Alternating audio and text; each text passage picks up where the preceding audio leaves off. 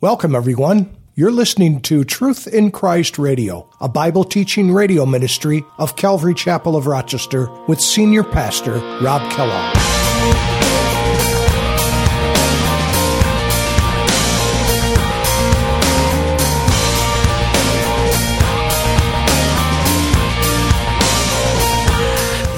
Notice he says, "Then he who sat on the throne," that's Jesus, "behold, I make all things new. And he said to me, write these things, for they are faithful and true," or true and faithful. Do you believe what Jesus says? Do you believe him? Absolutely, we believe him. He's never lied to us. He never can lie. I am holding on to the rock I cling. How can I keep from singing your praise? How can I ever say enough? How amazing is your love?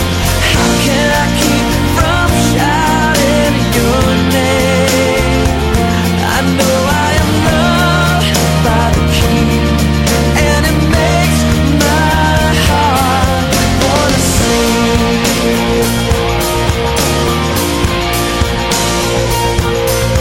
I will lift my eyes in the dark. Welcome to Truth in Christ Radio for today. Our scripture says, "Behold, I make all things new." This is a brief glance at the things behind God's eternal plan. At this point in his plan of the ages, the plan is complete. All things are new.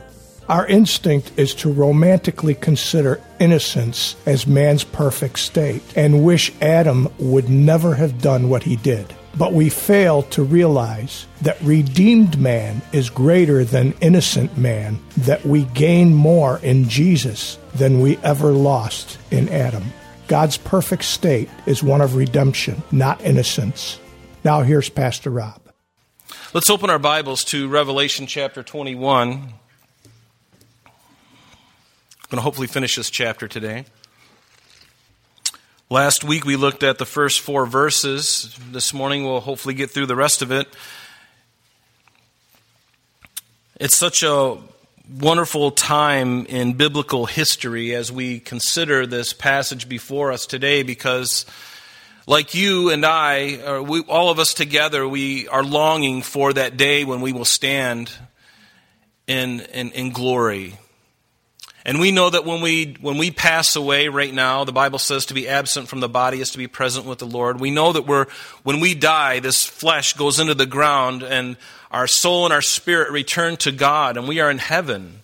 And we are there temporarily until the Lord returns in his second coming, not the rapture, but in the second coming. And then remember, we come back with him and we spend 1,000 years on this earth ruling and reigning with him in new bodies.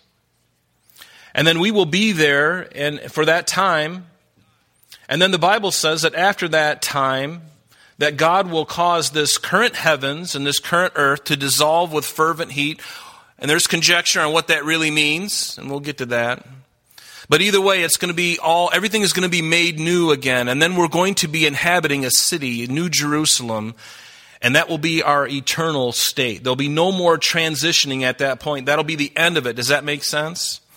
In fact, I had made a graphic, and I'm not going to really refer to this too much today, but I'm going to put it up there because really here at the far right side of the diagram that I put together, it really just gives a timeline of these end-time events, or the end-time calendar.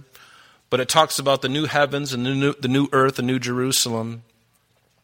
And we are still back in the church age. You can see where there's a little thing that says, "We are here." It's like being in a mall and seeing a map and a little red dot, "You are here." That's where we are at. So we've still got a long ways ahead, and most of it is going to be in bliss. Because after the church age is finished, when Jesus returns for us, and then we meet him in the clouds, and the dead in Christ rise, and we receive new bodies, we will be with him forever, and there'll be no more crying, no more pain for us. And I don't know about you, but I'm really looking forward to that. So looking forward to that. And so Let's look at verse 5 through 27. It says, "Then he who sat on the throne said, Behold, I make all things new. And he said to me, Write these words, for they are true and faithful. And he said to me, It is done. I am the Alpha and the Omega, the beginning and the end. I will give of the fountain of the water of life freely to him who thirsts. And he who overcomes shall inherit all things. And I will be his God, and he shall be my son." But notice, "But the cowardly, the unbelieving, the abominable, murderers, sexually immoral, sorcerers, idolaters, and all liars shall have their part in the lake which burns with fire and brimstone, which is the second death." And then one of the 7 angels who had the 7 bowls filled with the 7 last plagues came to me and talked with me, saying, "Come, and I will show you the bride, the Lamb's wife."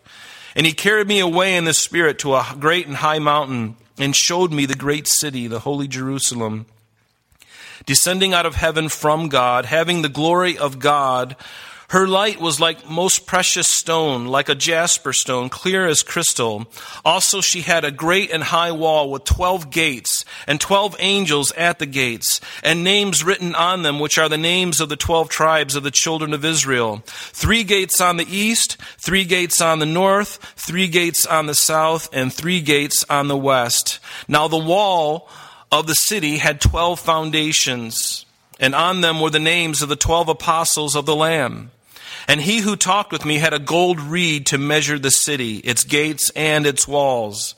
The city is laid out as a square. Its length is as great as its breadth. And he measured the city with the reed, 12,000 furlongs. Its length, breadth, and height are equal. Then he measured its wall, 144 cubits according to the measure of a man, that is, of an angel. And the construction of its wall was of jasper, and of the city was pure gold like clear glass. The foundations of the wall of the city were adorned with all kinds of precious stones. The first foundation was jasper, the second sapphire, the third chalcedony, the fourth emerald, the fifth sardonyx, the sixth sardius, the seventh chrysolite, the 8th beryl, the 9th topaz, and the 10th chrysoprase, and the 11th jacinth, and the 12th amethyst. And the 12 gates were 12 pearls. Each individual gate was of 1 pearl, and the street of the city was pure gold like transparent glass. But I saw no temple in it, for the Lord God Almighty and the Lamb are its temple. And the city had no need of the sun or of the moon to shine in it, for the glory of God illuminated it, and the Lamb is its light. And the nations of those who are saved shall walk in its light, and the kings of the earth bring their glory and honor into it. Its gates shall not be shut at all by day. There shall be no night there. And they shall bring the glory and the honor of the nations into it. But there shall by no means enter it anything that defiles or causes an abomination or a lie, but only those who are written in the Lamb's book of life. The Lamb's book of life. What a scene that is. Can you imagine? Are you looking forward to that? I don't know about you, but as I consider the state of the world right now, and I read this description, I can't wait. I honestly can't wait. We've never experienced anything like this. No one ever has. Can you imagine the absence of sin, even in your own life? I mean, that would be a mind blower.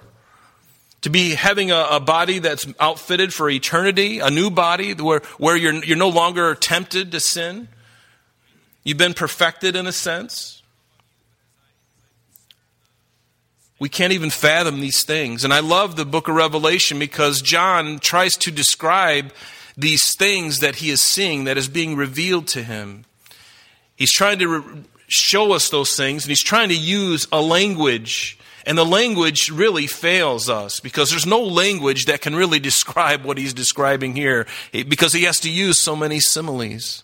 It's like this. It's kind of like this. It's like this in appearance. He can't really describe it completely. And that is who God is. He is, in a sense, he is unknowable, even though we do know him. But I would venture to say that I know him about like that. And he's okay with that. Because it's growing, but yet he is infinite. Let your heart be carried away with the infiniteness of God. Because as soon as you can figure God out, as soon as you say, I finally figured him out. Now I completely understand all the mysteries. Believe me, you haven't even scratched the surface.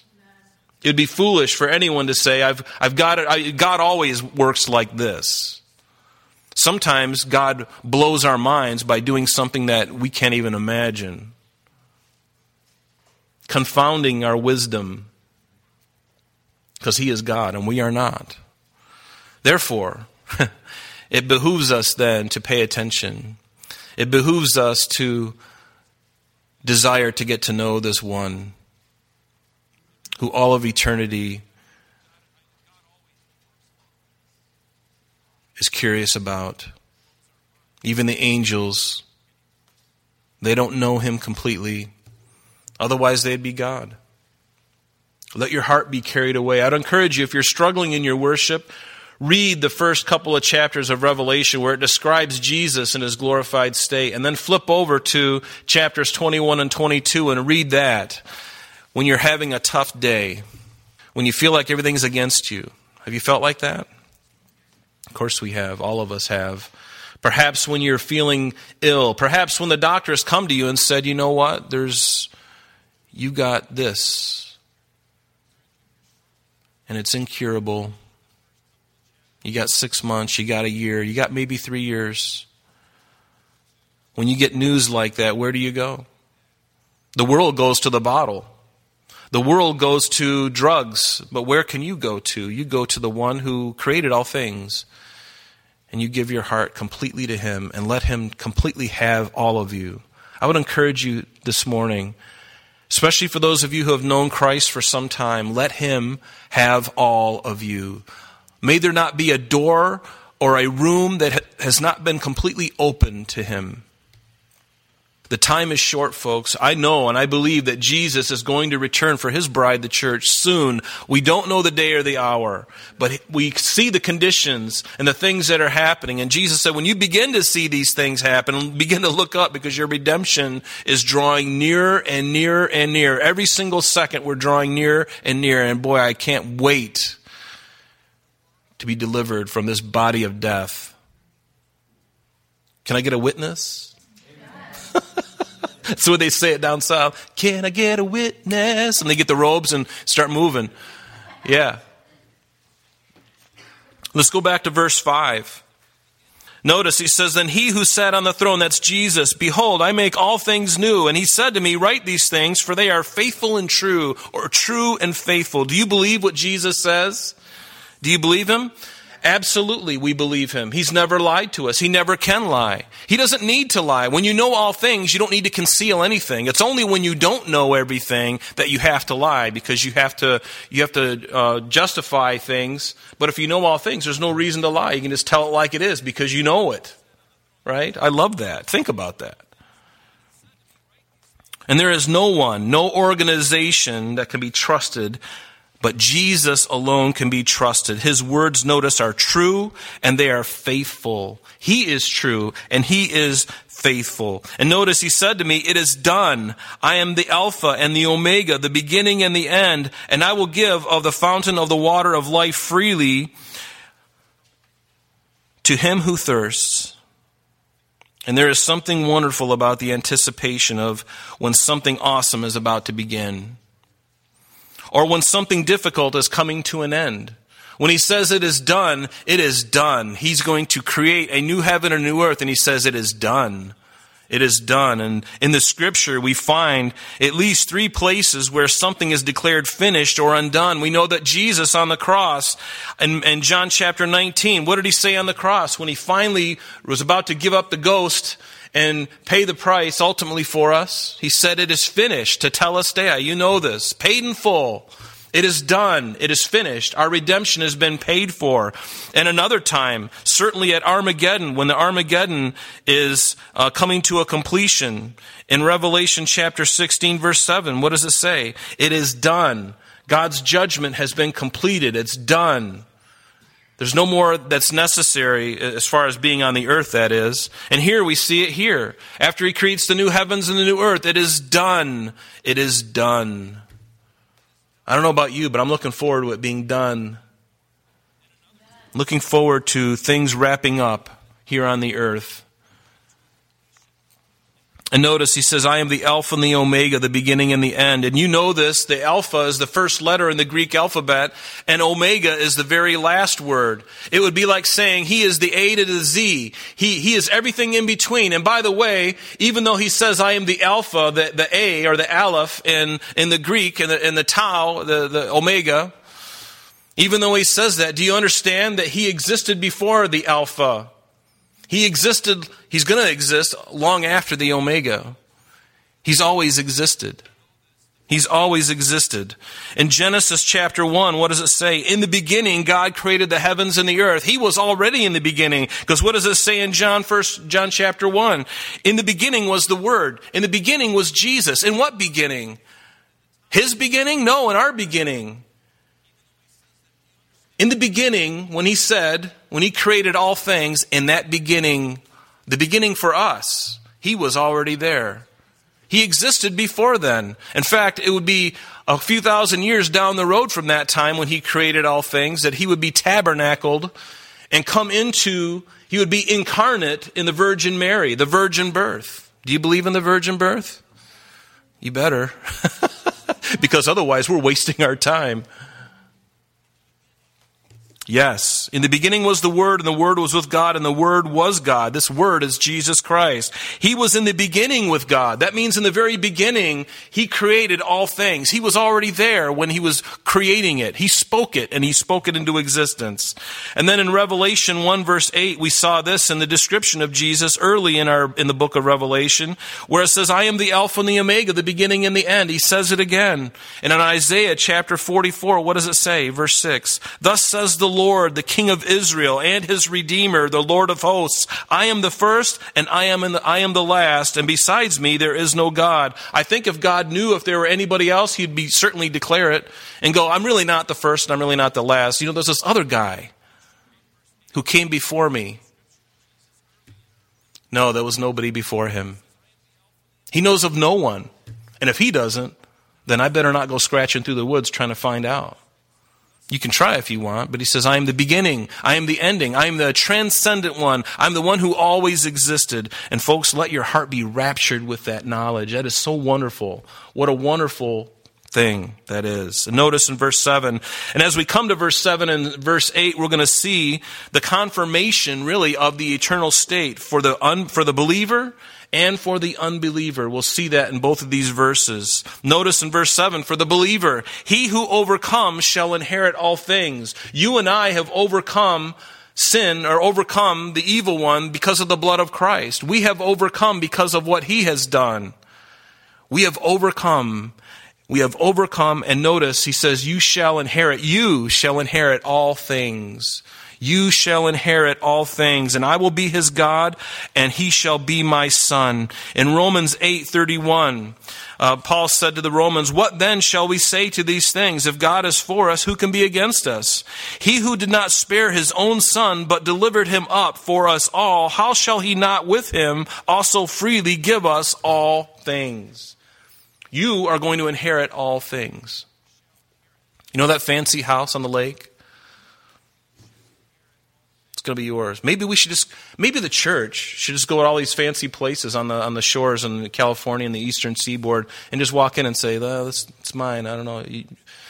You have the deed of this place, right? Yeah, but just scratch that out. It's really mine. I'm only kidding, of course. But all things are yours. All good things are yours. God, you will inherit all things. You will inherit. In fact, when he says that, this phrase is very reminiscent of what we see at the end of each of the 7 letters to the 7 churches that Jesus gave to them. Remember, in Revelation 2, verse 7, to the church of Ephesus, he says, to him who overcomes, I will give to eat from the tree of life. We're going to see that next week, the tree of life in this new heavens and this new Jerusalem. We're going to see that. To him who overcomes, I will give to eat from the tree of life, which is in the midst of the paradise of God. To the church at Smyrna, he said, he who overcomes shall not be hurt by the second death. We've talked about that, and boy, is that a depressing topic. To the church at Pergamos, what did he say? To him who overcomes, I will give some of the hidden manna to eat, and I will give him a white stone, and on the stone a new name written, which no one knows except him who receives it. To the church at Thyatira, he says, and he who overcomes and keeps my works until the end, to him I will give power over the nations. Isn't that what you were going to do when we rule and reign with him? We rule and reign with him. Certainly in the millennium. That's what we're going to do. And at Sardis, what does he say? He who overcomes shall be clothed in white garments, and I will not blot out his name from the book of life. To the church in Philadelphia, he who overcomes, I will make him a pillar in the temple of my God, and he shall go out no more. And I'll write on him the name of my God and the name of the city of my God, the new Jerusalem, which comes down out of heaven. And I'll write on him my new name. That speaks of ownership. When you put your name on a football, guys, remember when you were 10 years old and you got that leather football? What'd you do? You took a permanent marker and you wrote your name on it. It's ownership. And that's what God does with you. He writes the name of the city. He gives you a new name, and he writes his own name. I mean, how much better? It's triplicate. It's a trifecta.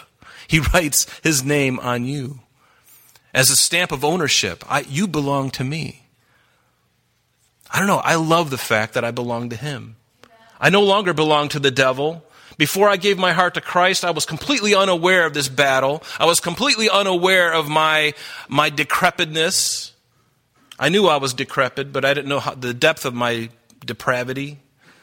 And then God gets a hold of a life. He saves that life. What a joy it is. I'm so glad I belong to him. Do you belong to him? Say yes if you do. Yes. And for those of you online, speak up. Yeah. Yes, we belong to him. And if you don't belong to him, today make it your decision to belong to him. He wants you to belong. He wants you. He wants you. Right? I wish I had my hat on, my red, white, and blue hat. Yes. To the church at Laodicea, to him who overcomes, I will grant to sit with me on my throne.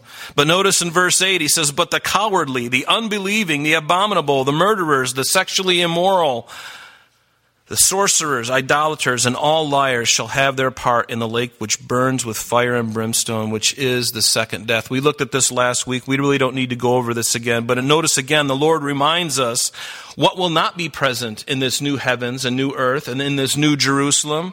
These individuals will not be there because God has already dealt with them. We saw that at the end of chapter 20 in the great white throne judgment. They are cast. Unfortunately, they made the decision, and God granted them their decision. They will be cast into the lake of fire forever and ever. And again, the lake of fire was not created for people. It was created for the devil and his angels. We know that from Matthew, that this place of Gehenna, Jesus called this lake of fire Gehenna, this final, ultimate place of judgment for the wicked dead. They will spend an eternity separated from him. And this word Gehenna is translated as hell. Jesus used it often, and I would just give one example here. In Luke chapter 12, he said, I say to you, my friends, do not be afraid of those who kill the body, and after that have no more that they can do, but I will show you whom you should fear. Fear him who, after he has killed, has power to cast into hell. And that word hell is Gehenna. And he's speaking of this place of eternal torment, the lake of fire. We talked about that last week. He says, I say to you, fear him. Fear him. In Jerusalem, back in the time of the kings, there was a place right to the southeast of the Temple Mount called the Valley of the Son of Hinnom. And it was basically... I'm sorry, that's all the time we have for today, but please join us next time as Pastor Rob continues our journey through the book of Revelation.